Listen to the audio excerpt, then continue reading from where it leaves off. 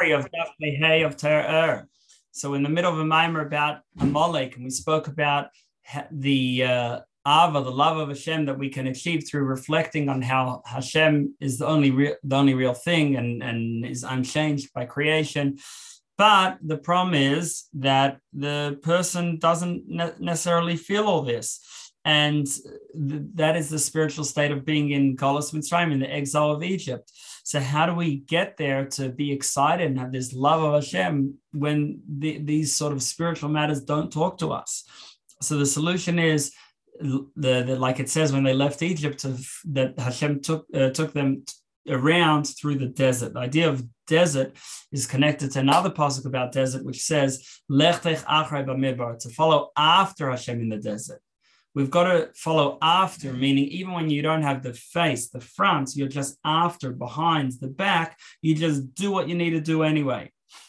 And so that's the solution, to just keep going and doing what we need to do with the Kabbalah, so with accepting of Hashem's yoke, even when we're not quite there.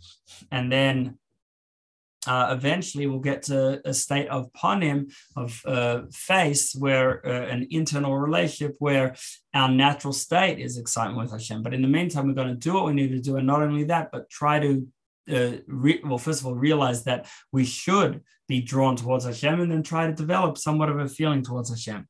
And through that, we battle Amalek and make Hashem's name complete and his throne complete. And Amalek do the exact opposite, that even though they know that Hashem is real and the right thing, they specifically go against. Unlike the Pari and the Egyptians, who Pari says, I don't know Hashem. So he didn't know, whereas Amalek did know and nevertheless go against. And both Pari and Amalek battle against the neck, which is the connection between what we know in our mind and our heart. Pari by denying it, and Amalek by saying, I know, but who cares? And what we have to do is the exact opposite. Even when we're not totally feeling it, we're going to bring it down to our heart anyway. And then eventually we'll come to a state where we are, like we said, in a state of panim, face and internal, and we do have this natural love of Hashem, and then we can get rid of Amalek permanently. But in the meantime, where we can't, because we're in a state of the back, we're trudging along despite not totally feeling it, although we're trying to feel it. So then we ask Hashem, please have mercy on us. And you, fulfill your vow that you will destroy Amalek, because right now in a state of exile, in a state where we're not feeling it, then we can't do it ourselves.